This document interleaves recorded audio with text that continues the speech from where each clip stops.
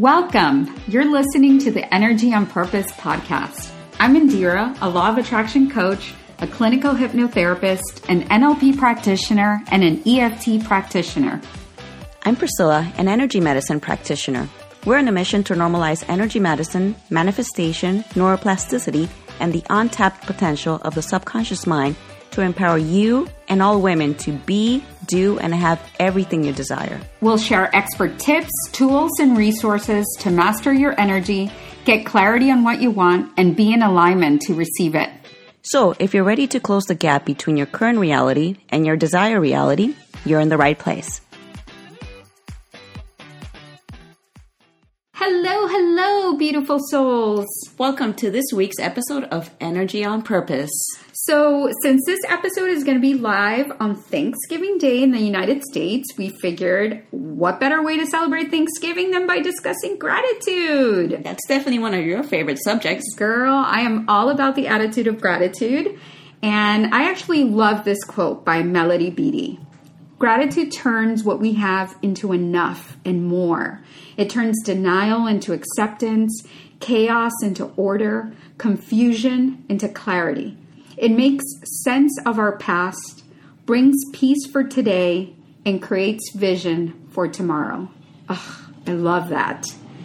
An attitude of gratitude, really, it's creating a conscious mindset. It's about developing a habit to be thankful and to express appreciation for every aspect of your life, right? Big and small. It's all about doing it consistently on a daily basis, not just on Thanksgiving, right? Yeah, you're big on that because I know you have your gratitude journal, and ever since I've met you, you've always been a big proponent of journaling and having a gratitude journal. Yeah, so practicing gratitude also in my field with law of attraction, it's gonna inevitably raise your vibration to the highest level in the emotional guidance scale. When you're on the emotional scale and you're emitting positive energy, it attracts people, situations, experiences, everything that matches that vibration. Like, isn't that what we want to do? Don't we want to be attracting that? I know I do. I definitely do. Heck yeah. So what are we sharing in this episode? Why having an attitude of gratitude means you're operating from a place of abundance rather than scarcity. The difference between active gratitude and the reactive gratitude. How to develop a gratitude practice. Why it's so important that the people you choose to surround yourself with also have a gratitude mindset. And, oh my gosh, so excited. We'll be joined by two surprise guests who will be sharing what they are grateful for. So when we think about having an attitude of gratitude and operating from a place of abundance, what I really mean by that is that when you come from an abundance mindset, you believe that there is plenty to go around for everyone. Yeah, it's kind of like that pie example that we talked about before. Yeah, so the pie example, right? I'm sure you've heard of it, where there's plenty of people who think that if you have a pie, there's only enough for, a certain amount of people, so everybody's like rushing to it, whereas somebody with an abundance mindset just thinks like, there's more where that came from. Like, you can bake more pie. Yeah. Or you can just you can bake more pie. There's more. So an abundance mindset means things are limitless. Where in contrast, right, when you're coming from a scarcity mindset, that's when you think there's never enough. You believe things are limited. You're focused on the lack. Ugh, cannot deal with the scarcity mindset, really. I see that a lot in the corporate world, but let me not even go on that tangent. Getting back to the abundance mindset, because that's the one I want to focus on. It's really helping you focus on what you have. So, like everything else, right? I'm going to say this a million times. What you focus on expands. So the more grateful you are for the things that you have, the more you're going to receive things to be grateful for. But don't you also want to talk about the difference between active gratitude and reactive gratitude? Yes, I do. So reactive gratitude is when you're waiting for something to happen before you're saying, thank you, expressing, being appreciative. So reactive is you're waiting. Whereas when you have active gratitude, you're intentionally, on purpose, you're looking for ways to be grateful and expressing your appreciation. So expressing gratitude becomes a choice, which is why developing a gratitude practice is so important. It's key. It's, being able to learn how to express gratitude under all circumstances, especially difficult circumstances. Yeah, this one's a little harder for people. It's much harder for everybody. Obviously, when something nice, good happens to you, you always, think that's great. I'm so grateful. But sometimes maybe you're running late or you want to get home quicker, but you're stuck in this long line in the grocery store. Even at that moment, if you want to take yourself, your mindset, your mood, and instead of thinking, I don't want to be here, it's taking so long, whatever goes through your mind negatively usually, you kind of switch it and say, well, okay, I can be grateful. Maybe there's something out there. Maybe if I were to leave really quick right now, I might get in the car, drive, maybe even have an accident.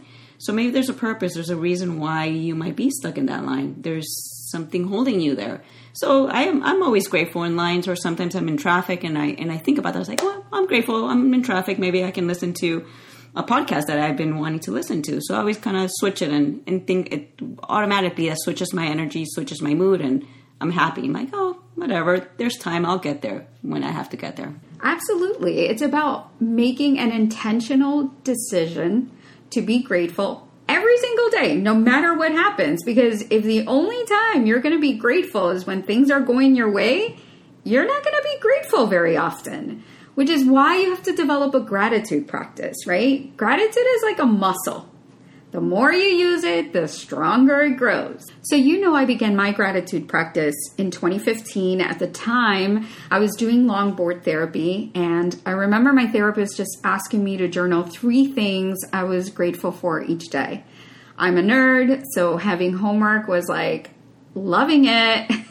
And at the time, I thought this is so simple, but it was absolutely transformative, because what this daily practice helped me do was shift my focus. I had to be intentional about looking for things to write down in my journal, which inevitably made me aware of how much I had to be grateful for. And, at the time I was, the whole reason why I was even in therapy and longboard therapy was because I was dealing with the loss of my nephew. So when you're in the grieving stage, I'm sure many of you that have gone through the grieving stage, you know how challenging it can be to find things that you're grateful for because you're knee deep in it. But this practice really helped me become focused on it. And I realized that, despite everything, I still had a shitload of things to be grateful for. So I would tell you that increasing gratitude starts with setting up your day to be thankful. And a great gratitude practice is to start and end each day writing down 3 things you're grateful for. So my therapist said just 3 things a day. I would encourage you to do it in the day, in the morning, and in the evening. And let me tell you, once I became an NLP practitioner, one of the things that I learned was that the act of writing what you're grateful for definitely has its benefits, 100%. But if you want to take that to the next level, you need to feel the gratitude, right? You know what I'm talking about. Yeah, definitely. Before I knew you, I didn't do this. And even when I knew you, you would tell me about it. I still wasn't my thing. But then one day I said, okay, let me try it. And it is very interesting. It's like once you start looking for things to be grateful, you start feeling like this, oh, wow, I have so many things to be grateful. And unless you're actually writing it down and being very mindful of exactly what you have to be grateful, it kind of opens your eyes to so many things that you can be grateful and you should be grateful. Not should, but stop shooting over people. that it's important to be grateful for. Yeah. And you know what? If you want to challenge yourself, like I would challenge you to do this for 30 days where you don't repeat anything that you wrote the previous day. Remember, we did That's this. Challenging, actually. We did this. Yes. Like when you start your gratitude practice, right? You have a tendency to say like, oh, I'm grateful for my family, my life, my health, blah, blah, blah. But when the next day you have to like, okay, but you already used that. Now you have to, use something else. Oh my goodness. That is so challenging. At this point, you are just like looking way outside your normal comfort zone of like the things that you are grateful for. So I highly recommend that you challenge yourself. Once you like really get this gratitude practice going, challenge yourself. Don't repeat what you wrote the previous day. That's it. Just new things every day. Yeah, definitely. And then after you're done, after a few days, you can actually go back and read and go through the pages that you've written and see and go through everything. It's like, wow, and be amazed of all the things that you can be grateful for. Yeah. So at the beginning, when I was keeping my gratitude journal, when I started my practice, I literally would write like day 1, day 2. And, I've mentioned this before. I have been journaling since I was 10. I literally have all my journals. Priscilla can attest to that because she is a minimalist. We both are, but definitely she more than I, because I will not get rid of my journals. It's a collection. I swear to God, that is a book. So there's definitely a book in all of my journals, which leads me to is something you just said. It's so important. You need to surround yourself with people who also have a gratitude mindset. I literally pulled Priscilla, like, Priscilla, you should do a gratitude practice. Oh, I'm sorry. Now I'm shooting all over you. Yeah. I would tell her, like, Priscilla, have a gratitude practice. Just write down in the journal. She's like, I don't like to write. I don't want to do it. And I was like, okay. If you look at her journal now, it's beautiful. She went, which is very Priscilla-like. Like, once she goes in, she is all in. So once she started her gratitude practice, she was all in her gratitude practice. And I want to take a little bit of credit with that, which is why it's so important to have people around you who have a gratitude mindset. I mean, the positivity, the happiness, all of that is contagious. Yes, it's definitely so important to have, especially the people that are close around you. And sometimes it's hard. Sometimes you have family members that might not be so positive, might not be looking to be grateful for something. So it becomes a little harder. But you do have a choice. You do have a choice of the friends you surround yourself with. You do have a choice with the people, the families that you choose to be with, even though it might not be as easy to do that. But it's still a choice. You still have a choice to pick and choose the people you want to have around you. Of course. Look, we're gonna drill this, and you always have a choice. Period. Even if you decide not to, that in it of itself is a choice because you made the choice not to. You're always choosing, whether it's conscious or, on a subconscious level, you're still making that choice. And frankly, it's like, you have to really want to be around people who are choosing to focus on this, right? Because the energy that you put out into the world is contagious. And just as you're aware of the energy you're sharing, you have to be mindful of the energy that you're consuming with the people that surround you, right? The people that you surround yourself with. You want to be feeding yourself with good energies around you. You want to have more people. I guess the more you have around you that's positive, the more that energy grows. It's so nice because you don't have this negativity. It's like you could be trying so hard on yourself and working hard on yourself, but then somebody comes along that's like the Karen, I guess I would say, and it brings you down, or like that example of the crabs that they're in a bucket and one's trying to get out and then the other one's pulling pulling you back down. You don't want that. You want to have the support of other people also being grateful, being positive, energizing you, not being energy vampires. We're definitely going to do an episode on energy vampires because I took a whole course on that. But Jim Rohn, who you and I both love, he, and I'm sure you've heard this, he famously said that you are the average of the 5 people you spend the most time with. So you need to look around and evaluate the people you spend the most time with. For us, it's you.